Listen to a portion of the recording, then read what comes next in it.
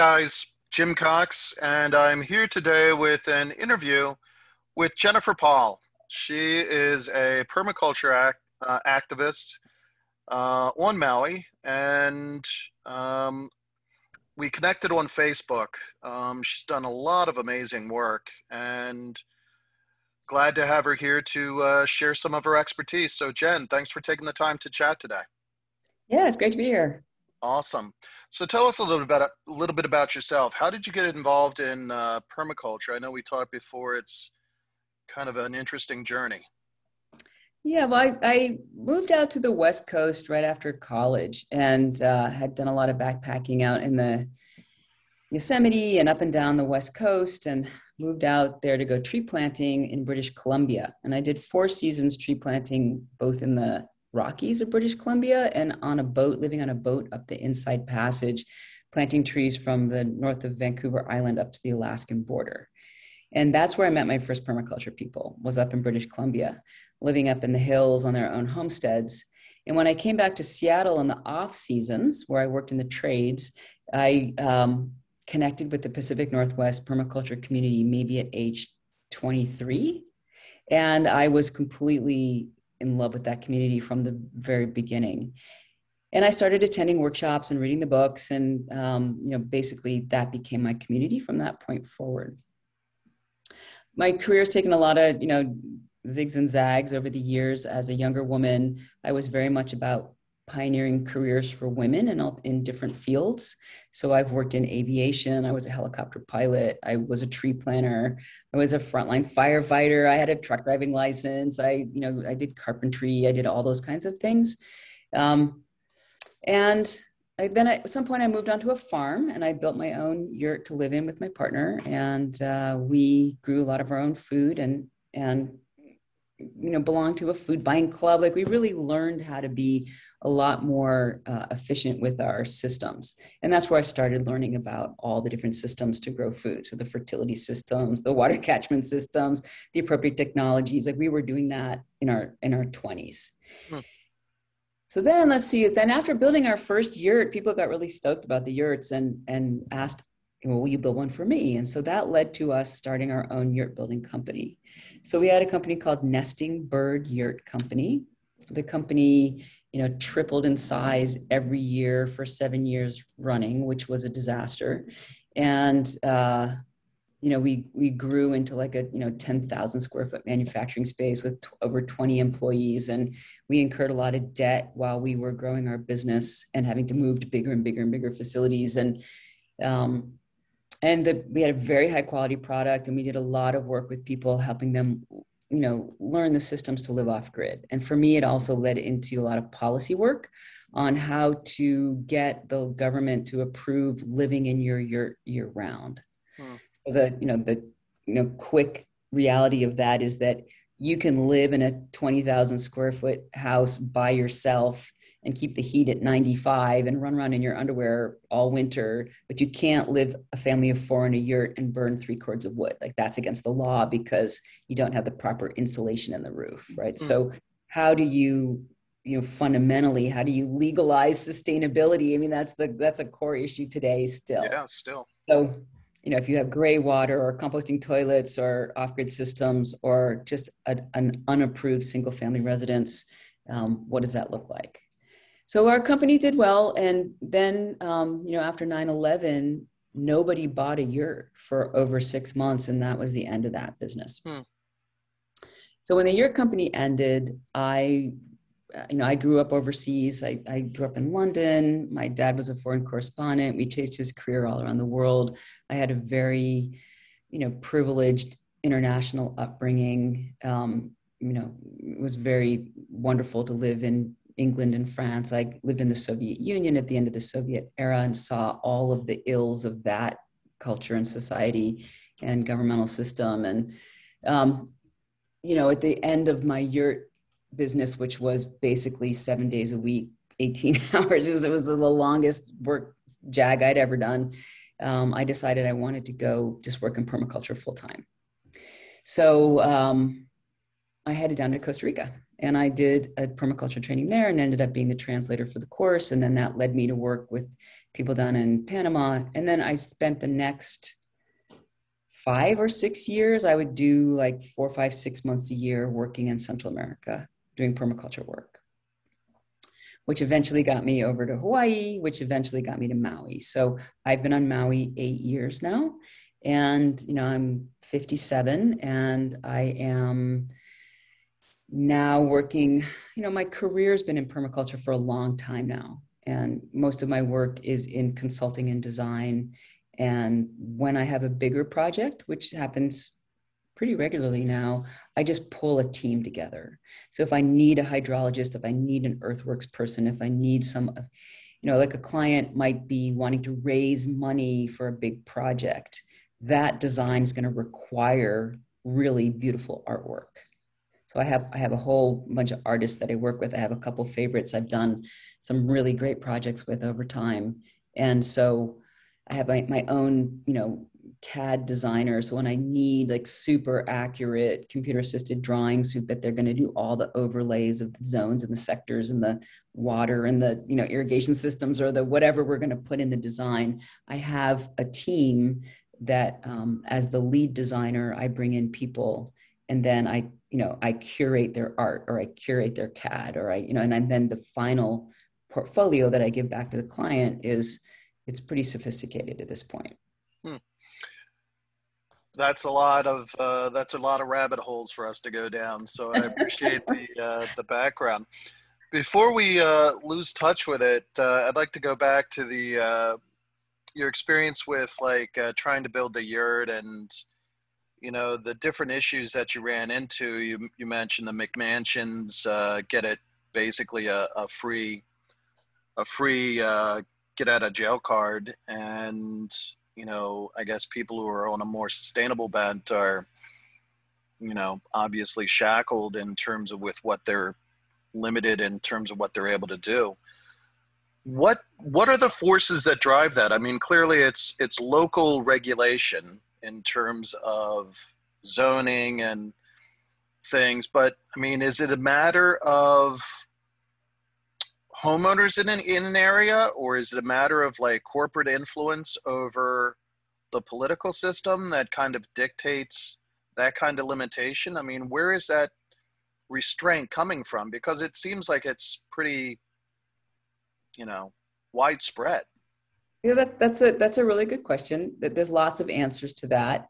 The origins of the building codes come from really unsafe buildings, right? So if you can imagine the tenements of New York City in the massive immigration phases of a century ago, yeah, those were really substandard and they were dangerous. And so when you have requirements for a single family residence that say you have to have 2 doors and you have to have a closet and running hot water and a toilet, I get it. Like there's reasons that you have building codes. There used to be a separate category called owner builder. So if you bought a piece of land and you wanted to build your own house and it wasn't necessarily to code, you could. But if you were going to sell it, you couldn't. It wasn't up to code for sale. Systematically over the years, the owner builder rules have been eliminated, state by state. One of the reasons that the affordable, sustainable, off-grid, owner-built home has gone away is that the construction lobby is so powerful. So when you look at, who's got their finger in the pie of construction, who's going to also influence policy so that benefits them. So if you're going to be in the roofing industry or the insulation industry or the HVAC industry or the Tyvek industry or the plumbing industry. So an example would be you have to, by law, wrap your house in Tyvek. And the house is so tight that it's toxic inside, like it's off-gassing all the stuff. And so you have to put in this really $30,000 HVAC system because the Tyvek doesn't let your house breathe. And so there's layers to that are a little bit more, insidious for me. So helping legislators, understand the benefits of affordable housing. One thing we worked on very hard in Washington State was Farm worker housing. So, farm worker housing, which is generally deplorable, I mean, is really, really horrible. Like they'll put them in like metal shipping containers and it's already 105 degrees. And, but we wanted to do yurts as potential farm worker housing, but they weren't up to code. So how do you work with a beautiful, dignified, living space for people that's really affordable for the farm owners or for the people that are hiring? What systems do you need to put in place? So what I find is, over my years of experience working in this kind of policy influence stuff, like I've even, in recent year, been sitting on the climate advisory committee to our county council, right? And mostly on regenerative ag and things like that. But, being involved in policy work takes a lot of patience. And my favorite thing about policy work is the pilot project. They don't have to commit to it. You can do something innovative. You can learn from it. It can span a long period of time. And you can often scale jump from those pilot projects. So if you have the bandwidth or you have the longevity to stick with the pilot project, you can actually, make big strides in your policy stuff. Do you think that's something that can be done nationwide in terms of that kind of an approach to kind of bringing reform on a local basis, or is that just kind of unique to Maui or to your area? The culture of policy work is so different, state by state and even county by county. Like some people are progressive and some people are not. And some people are wedded to not being progressive and some people are stridently progressive. And so it really depends on what the culture of your own bureaucracy is. Some people in bureaucratic positions that, like an example would be like the UL listing. So let's say that you want to put in a wood stove in your house, right? If you live in a colder climate. So if you buy a wood stove that's already got a UL stamp, right? It's already pre-approved with its whatever or an electrical box or whatever you're going to do. If it has that UL stamp, the inspector just gets to sign it off. They don't have to think about it. They don't have to change the rules. They don't have to be responsible for it. If you're going to do a rocket stove, which is incredibly more fuel efficient, incredibly less polluting, it's a passive heat. You light a fire once a day. You have a thermal mass that heats up, but it doesn't have a UL listing. So now the burden is on the bureaucrat to approve your rocket stove.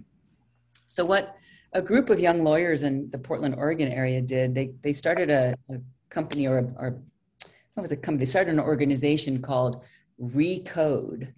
And what they did was they started to systematically look at the stupid, arcane things on the books and challenge them. And that would include things like gray water or rocket stoves or other, appropriate technologies for home living, and find ways to challenge them in the courts. You can't just say flat out that gray water is illegal forever, right? So here we are in these increasingly dangerous and extended droughts, right? So let's look in a permaculture perspective, right? So let's go to some core hydrology ideas of the average American individual uses between 50 and 100 gallons of potable water a day to flush the toilet, take a shower, wash their dishes, do their laundry, and all that water goes into the pipe, unless you're off grid, and then has to go through a filtration system that then, right? And often that there's failures down that whole chain of cleaning that water, right? Until I hear governments teaching people and mandating gray water, I don't really want to hear about the drought. I'm being a little strident here, but if you can imagine that every household of 4 can generate 200 gallons of gray water that just has to go through a biofilter. There's fruit trees. There's a lot of water, and I'm astounded that those easy, like low-hanging fruit solutions to drought are not right at the top of policy agendas. That's the same. It's like in agriculture, if you could mandate, it's not so easy to mandate things in this country, like if you're China, it's mandated, right? But here, the mandate is not the carrot. Like it's too oppositional. So we have this little triptych of there's the disincentive, there's the incentive, and then there's the mandate down the road when you pass a new law. So the disincentive is if you don't do this, we're going to tax you. The incentive is, if you do this, you get a tax break. Mm-hmm. You get a rebate, right? And then the eventual one is, in 5 years, we're going to ban this. So you have 5 years to pull your shit together, right? So there's that. There's like, how do we navigate that in a policy way? So let's look at that from a gray water perspective. So let's do the pilot project on gray water in a whole neighborhood. So Seattle here's a little story. So years ago, Seattle would get these, after they hardscaped the whole city, right? So we have these salmon runs that come from the Salish Sea up through the, the locks. And in a big storm, our sewer system would get overtaxed, and the raw sewage would go down into the water systems. Wow. And so the federal government said, that's an endangered species. You must figure out how to fix your system. So people from the permaculture community and others teamed up to start designing and installing rainwater gardens, which were bioswales. So they did a couple pilot projects. One was one street. They took one street and they had to get buy-in from the whole community, and they took out the curbs. So instead of having a straight shot with the curb, which is the water that goes to the drain with all the oil from the street and all that stuff, which of course is flushing into the system with the salmon, they induced a meander. So they put the street with a gentle meander, and then they put bioswales all down the side. And then they planted those with all kinds of fabulous things that were biofiltration types of plants that were going to suck up the water and clean the water and have filtration root systems and all that. So not only did it mitigate like 98% of the runoff in that neighborhood, but the cascading benefits were less crime, Mm-hmm. beauty, neighbors got to know each other. It was cooler, Mm-hmm. right? So like the butterflies, the bees, like there's like only 100 other things that come from these types of designs. And so that's the permaculture maxim of like, how the multiple elements serving one function, or the main element serving multiple functions in the system. So we're going to stack functions in these bioswales. We're going to stack functions in these rainwater gardens. So now instead of having the problem that we're solving is the solution. So the problem is the solution to all these other things that we need to look at in our cultural landscape. That's awesome. That's an amazing story. It can be, or it should be, reproduced, obviously, ad infinitum. So right, yes. And so why didn't that get replicated everywhere? Yeah. Well, one, it was expensive, but what ended up happening was that taking out the curb and the putting in that meander, that didn't hold. But what did hold was the rain garden. And you see them all over Seattle. You see them all over Portland. Like you see, they're becoming somewhat, it's part of what you do to mitigate rainwater runoff. And then you have folks like Brad Lancaster down in, Arizona, who did his first illegal curb cuts so that the water running down the streets would go into these little swales, and they grew native plants. And, that was illegal.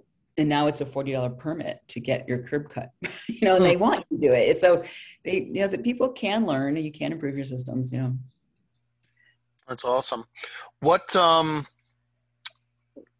in terms of like, a question that I've always had is like, why isn't there more done by, let's say, a large developer like Toll Brothers with somebody like you in terms of permaculture and actually utilizing like the outside space around the McMansions to do more social good?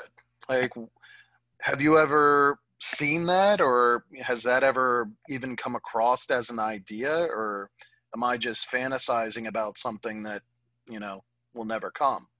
Well, if you have to dream it first, like if you can't dream it, you can't lean into it. You can't bring it about. And I think it's important to have dreams like that. And my dream contract for a design job is to design a whole permaculture development, right? So, I've lived in co-housing, I've worked with eco-villages, and I appreciate what those communities do. Personally, I don't want to have to meet with 25 families every Sunday for the rest of my life. Like I really understand that the invisible structures part of the governance of eco-villages and co-housing, it's very burdensome, right? And only a few people, if you're lucky, in that group of co-housing people that come together have any design skills. So what I would like to see happen is, if you did a permaculture development, so the biggest example of that is Davis Homes down in California. You can look that up online. There's a 240 home development, but let's just, take that apart for a minute. So to work with a developer who was willing to invest in a permaculture development. So the economies of scale are that it's all natural building. It's all water catchment and all the hydrology is designed up front. The food, instead of your HOA paying for your chem lawn, your HOA is paying for your CSA box on your doorstep every Monday morning. You have the food forests all in and around there. The parking's on the outside and the park is in the middle. And so the hierarchy of design in our culture and Western culture is that we have a great need for privacy, right? So where there's your chunk. So you own your piece, that's your equity proposition. Any bank will finances it. You can sell it when you want to move. And then, so there's that first tier of design. Then the next one is that liminal space, that between space of your private zone going into the commons area. What's in the commons? So if you had a smaller house, I would love to have a smaller house and a library over there and a music room over there and a kitchen over there and an outdoor place for my friends to come camp over there. Like if I could go visit all these outdoor and indoor spaces that were part of my community that was built in, that would be great. I would need a much smaller living space. And then the other part is like the full commons of like, where's the community thing? But in that design, you can have a full-time farmer and a full-time food forest person that live in the community. That's their job. Mm-hmm. Right. So all those systems get built, and you have the electric car charging station. You have one Wi-Fi for everybody. Like there's all these economies of scale that happen if you do that kind of design right. If you want to keep it affordable, you have to put it into a governance structure that has a metric built in that makes it affordable. And that would be, for example, a community land trust. So what often happens with these affordable designs out the gate is that if I buy in, it might be affordable at the beginning, but as soon as those fruit trees are mature and as soon as that landscape and those houses are fabulous, then like you can sell it at whatever price point you want. And then it becomes an elite community, and that is not necessarily what we're after, right? Mm-hmm. So you can always, that's the permaculture part of negotiating contracts. It's like, what is a fair contract? What does it look like that if I want to have a value proposition, I want to sell my house and I still want to make a profit, but maybe it's only 5% per year, or like you build that into the community land trust model and you have a board rather than having a consensus agreement in an eco village, which is hard. So let's make it something that's more culturally attuned, and it's more of a value proposition that people understand. But I could probably off the top of my head think of 500 people who, if they could buy at market value an affordable 1,500 square foot house with all of the gray water, composting toilets, built-in food forests, charging stations for your cars, and a community that I didn't have a burdensome relationship with, they'd be like, sign me up. So where's my developer? So help me find my developer. I would be delighted to work with them as a permaculture designer on these bigger, they can be urban, they can be suburban, and they can certainly be rural as well. So where's the affordable land? Where's the developer who will bank it? And, they have to have their profit margin too. So, let's look at, that's a really great idea. And, you, at that level of housing, you're your own PUD, right? You're your own public utilities, right? So you have to then, there's your bureaucratic edge. Like now I have 50 houses in a development. Well, now I can go to my bureaucratic zoning people and say, I want to do a gray water system for a development, and that's going to go in these bioswales, and it's going to have native plants, and it's going to attract these pollinators, and I'm going to grow food, and our carbon footprint is going to plummet. We're going to take care of elders. We're going to have a playground, whatever it is you're going to do in that community that serves the community. Then you can experiment. Yeah. But everything now, like all of our design stuff, it all has to be seen through the climate change lens now. Mm-hmm. So those types of developments that mean you don't have to drive to the grocery store, and you are growing your own food, and you're healthier and you're engaged, and your neighbors, and these are the important parts of climate resiliency at this stage, is like Yeah. learning how to do these home scale appropriate technologies in your neighborhood and grow food in your neighborhood. So we kind of dove right into it, but I meant to ask, how do you define permaculture? Like, is there a specific definition to the actual term that is serviceable? Well, you could ask 100 permaculturalists that question and get probably 100 answers. I'll give you Yeah. mine. Permaculture is a design methodology. It's a design approach for resilient and abundant human systems. Hmm. Well, that's a mouthful. So what does that mean? It means that based on ethics and principles that have been developed from the inception of the permaculture community, that we're leaning on these ethics to care for the earth, to care for people. But it's not just care, it's by design. How do you by design care for the earth? How do you by design care for people? How do you by design generate a surplus that you can share and inculcate that, sensibility into your community?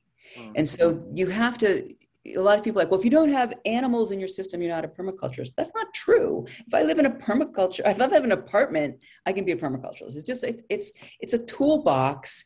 And it's how do you learn the tools of permaculture so you can apply them wherever you are. You can apply them in your office in a high rise. You can apply them in your apartment in the city. You can apply them on your farm. Absolutely. But it's not, I'm not all about like, I want to be independent and self-sufficient and live off the grid and, I'm going to have mine. And it's not about that. To me, it's about interdependence. How do we become the repository of knowledge for some skill that's valuable in our community? So there's my specialty. Mm-hmm. And I'm a generalist, and I understand how governance works, and I understand how water systems work, and I understand that if I don't clean my solar panels, they're less efficient. Like I have a growing body of knowledge that includes storytelling, and it includes a reverence for nature, and it includes your kuleana. That's a Hawaiian word, for what's your responsibility, but that your responsibility is also your joy. Like when you step into that role as somebody who is needed and valuable in your system, how do you feel about yourself? You feel good. Yeah. I'm important in this system. I'm bringing value to my community because I know how to do this thing. And it could be plumbing and it could be peaches, and humans specialize. Right. So you're the tomato guy and I'm the water gal. Like, yay, let's have both of those in our community. I'm the midwife, you make cheese, like, let's figure it out. And so for me, it's like permaculture at this juncture of the climate crisis, it's how do we live large on a small footprint? Yes. By design. Yeah. What are the eddies of human life that help us be creative? What's the new story we have to tell? What story are you telling? And it's not about, one of the things I love about permaculture is that it's not that the ethics are universal, right? You can be any religion, you can be any wealth level, and these principles and ethics hold. And I really appreciate how permaculture is growing and changing country by country. And, unlike NGOs that often go in and they want to set themselves up to have a job that endures. Permaculturists generally want to go in and get out as fast as possible. If you teach locals the core skills of permaculture, they'll adapt it to their own culture, but and they'll teach it in their own way. And so what we're learning is what are the core things we need in our communities, and the obvious ones are things like seed banks, but it's also decentralized microgrid systems. Imagine if you had a full-time salaried permaculturalist in your neighborhood as their job, and they were going to, what would your neighborhood look like in 5 years, 10 years? Where's the pilot project money for that? Like, I would love to do that. So permaculture for me, it's a design methodology for living large on a small footprint, learning skills to help you be a valuable member of your community with a mind to the challenges ahead. Mm-hmm. That's an amazing definition, and I think amazing insight in terms of how it relates to climate change and moving forward. So how do we get to a place where we can kind of bring that to a reality on a larger scale?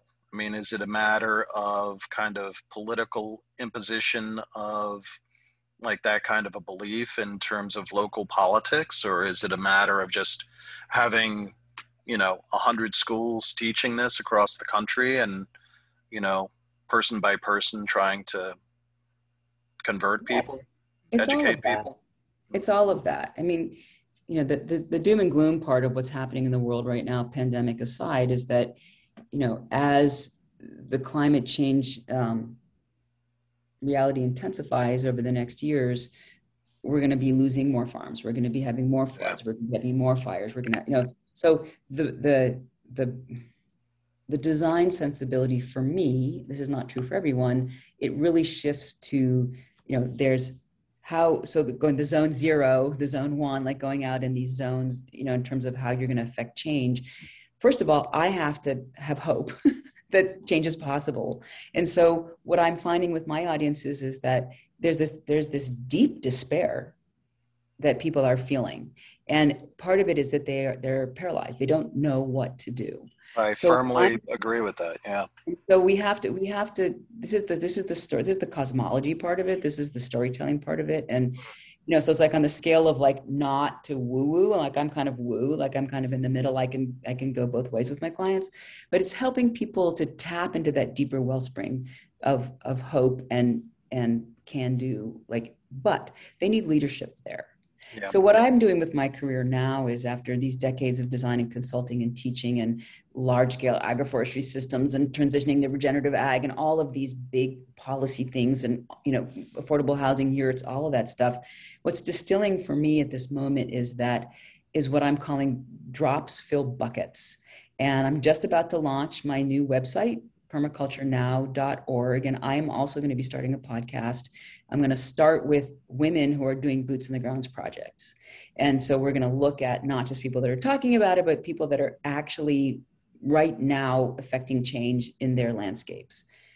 And so if you think of your bucket, right? If you're a bucket, like where's your wellspring? How do we get you to a place where you're overflowing and you're radiant and you're a radiant being and you're able to overflow this knowledge and this can do and these skills. And I want to help other people get to a radiant place as well. Mm-hmm. So in the drops fill buckets, what are the drops? Let's identify the drops. The drops are eat local, buy organic, grow a fruit tree. Like if you break it down, that if you have a leak and you put a bucket under the sink, mm-hmm. by morning, that bucket might be full, right? So like, let's get people skilled up with their drops, and let's get people excited about doing that. I did a COVID response project this last year called Ohana Gardens. Ohana in Hawaii it both means your family, but it also means your household, but it also means your neighbors. Like your Ohana can kind of be almost of various scales, right? But the ohana are the people that you care for and the people that you love and that you're caring for, and you're participating in their well-being and their ohana, right?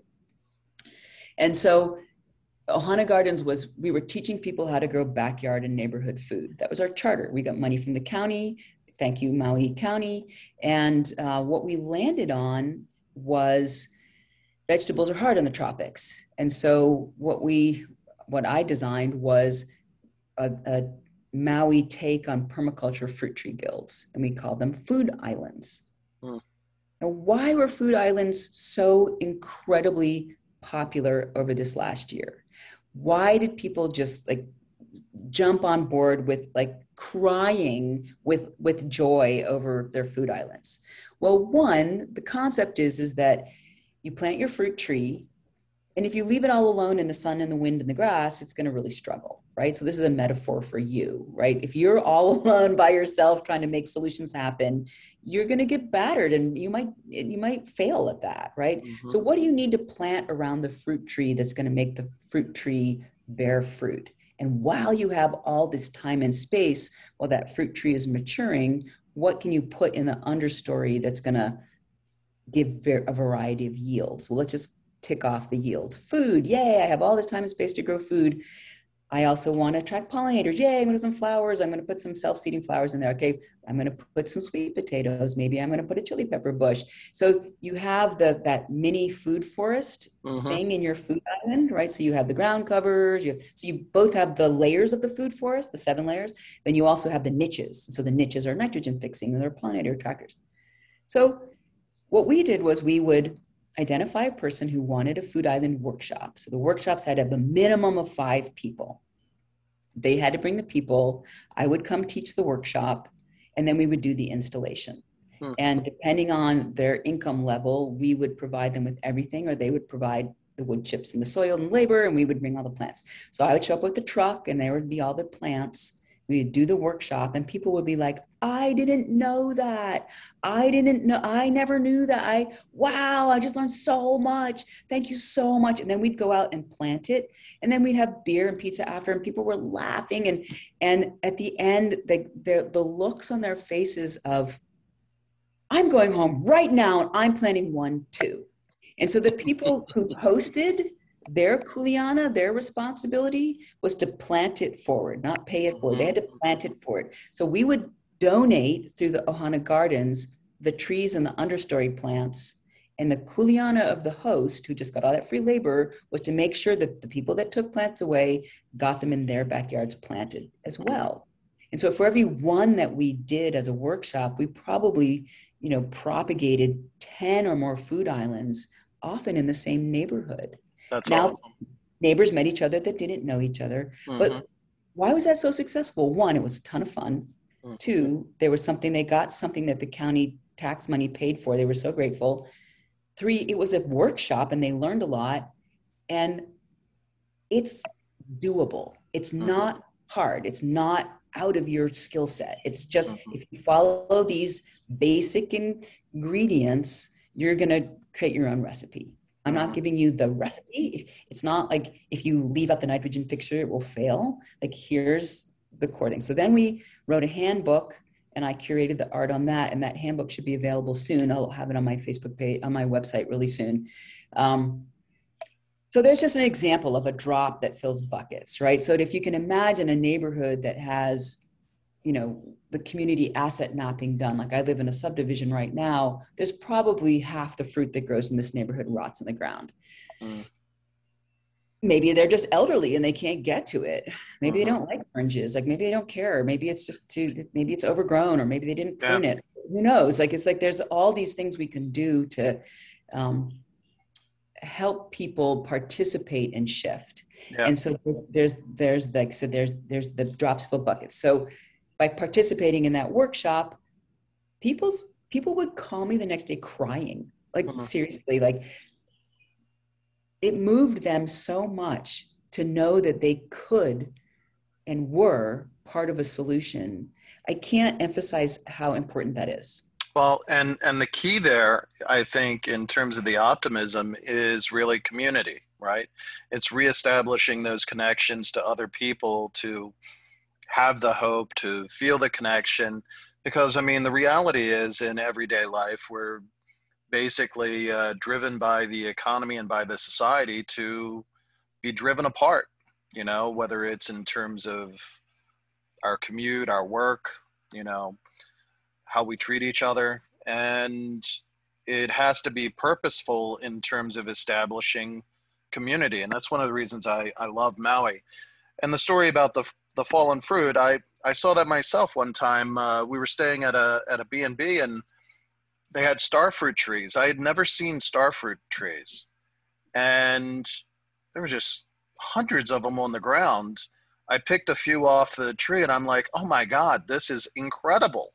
I'm like, how has nobody on the mainland ever discovered this? This is like, and yet there is just all this wastage. I'm like, that just should not be. I'm like, you should have people, hey, let me come by. I'll pick a couple of your things and we'll share something.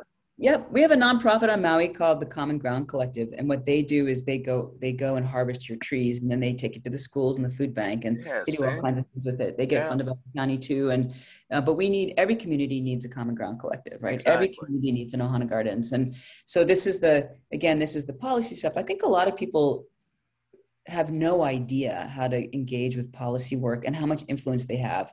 Yeah, If you show up and testify and tell the county they should fund this or do that, they listen. They have to. You're their constituents, the people who make the time to go be part of that policy equation, whether you're sitting on a committee or not. It's just like even just showing up to testify is important.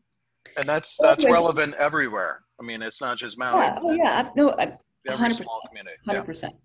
So where I am in my career is like I've focused very much in the last few years on climate change, agroforestry, buffering strategies for climate change. We're seeing longer, prolonged droughts. You already know that. We already know the consequences of that. The other thing we're seeing is less rain, but more rain events. And so these big deluges that come down that erode and destroy and wipe away. And so the permaculture strategies for managing the hydrology on your site, like that kind of design stuff, we need to see that at larger scales and infiltrating, metaphorically, but literally into urban planning and rural or suburban planning. Like, what does it look like to have larger earthworks that are gonna, trap and store Capture. water across a landscape and also protect our reefs? Because like for us, like if the watershed like sluices down, it kills the reef. And now we have an extra, climate change negative feedback loop. So we have to protect the reefs. We have to protect the watershed. We have to plant trees up, and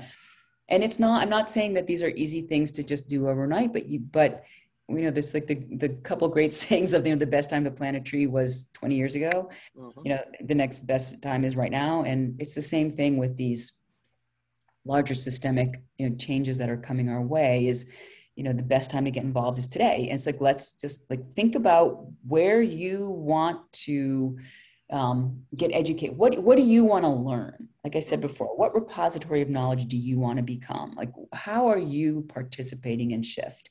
Those are the big questions for me. And the leadership in the permaculture world, I think, needs to step up to breaking that down into basic everyday things we all do that, again, give you that little piece of hope and make you part of a community and make you proud. Like obtain a yield, like that's a permaculture principle. How do you, when you grow that first tomato and you take it to your friend's house, you're like, I grew this tomato. Like, I know that sounds really silly. That drop fills a bucket. Well, one, you're proud of yourself. Two, you get accolades from your community. What a delicious tomato. And three, maybe you'll keep doing it. Like now you're specializing, right? You're learning something you want to get good at. And it leads to other things. You start exploring the environment around you, and like, hell, if I can do that, I can do this, or at least I can try and find out. Yeah, you draw connections. And I don't know how to say this more emotionally, is that the things that the choices that you and I and our colleagues and our friends and our communities make now, right now, these are the things that are going to determine whether our tribes not just survive, but thrive. If we don't start, we have this little window of time, we have this little grace period left where we know what has happened in this energy ascent pulse, right? We're on this peak of this little precipice of peak oil, peak water, peak everything, peak climate change, and it's going to keep going up. But what are we doing right at this juncture that is going to help change in a good way moving forward, or whether it's in biodiversity and native plants, or whether it's in water systems? I don't really care. Whether you write a song that inspires people, like if we don't integrate the arts into all of this, like what's the point, right? If you don't have fun, what's the point? You have to find your joy in shift. And so I want to see, more interdependence. I want to see people finding their happiness in these things, and taking that permaculture design course where you get grounded in these fundamentals, sort of birthright knowledge kind of stuff, where we're leaning heavily on indigenous wisdom, where we're looking at these, solutions where humans have figured out how to stay in one place over thousands of years and not just trash the system and move on. Like this is our responsibility right now. And I look forward to, if people want to reach out to me, my email is jenny@permaculturenow.org. I love to do public speaking. I like to get up on a stage. I have a couple great presentations that I give to communities and I do all kinds of conferences. But I think that starting with that message of hope and inspiring people um, in their shift Mm-hmm. so that they can find their way to living life differently. And it may involve less travel. Or how about if you're going to travel, plant your carbon footprint before you leave on your trip.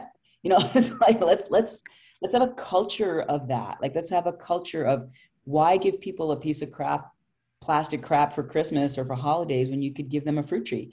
Like Yeah, where's like if every child that was born and every person that died, someone planted a tree, we'd be in a good place. Right. So yeah, what does that all look like over time? exactly. All excellent points. And I would urge people to, again, look you up on Facebook, follow your work, because it's really inspiring to see, but also to try to do on your own. So thanks again for taking the time to chat. And I have a feeling we'll have to do a lot more of these. I mean, in the coming years. So I appreciate it. Thanks a lot, Jen. Oh yeah, thanks for having me on. Awesome.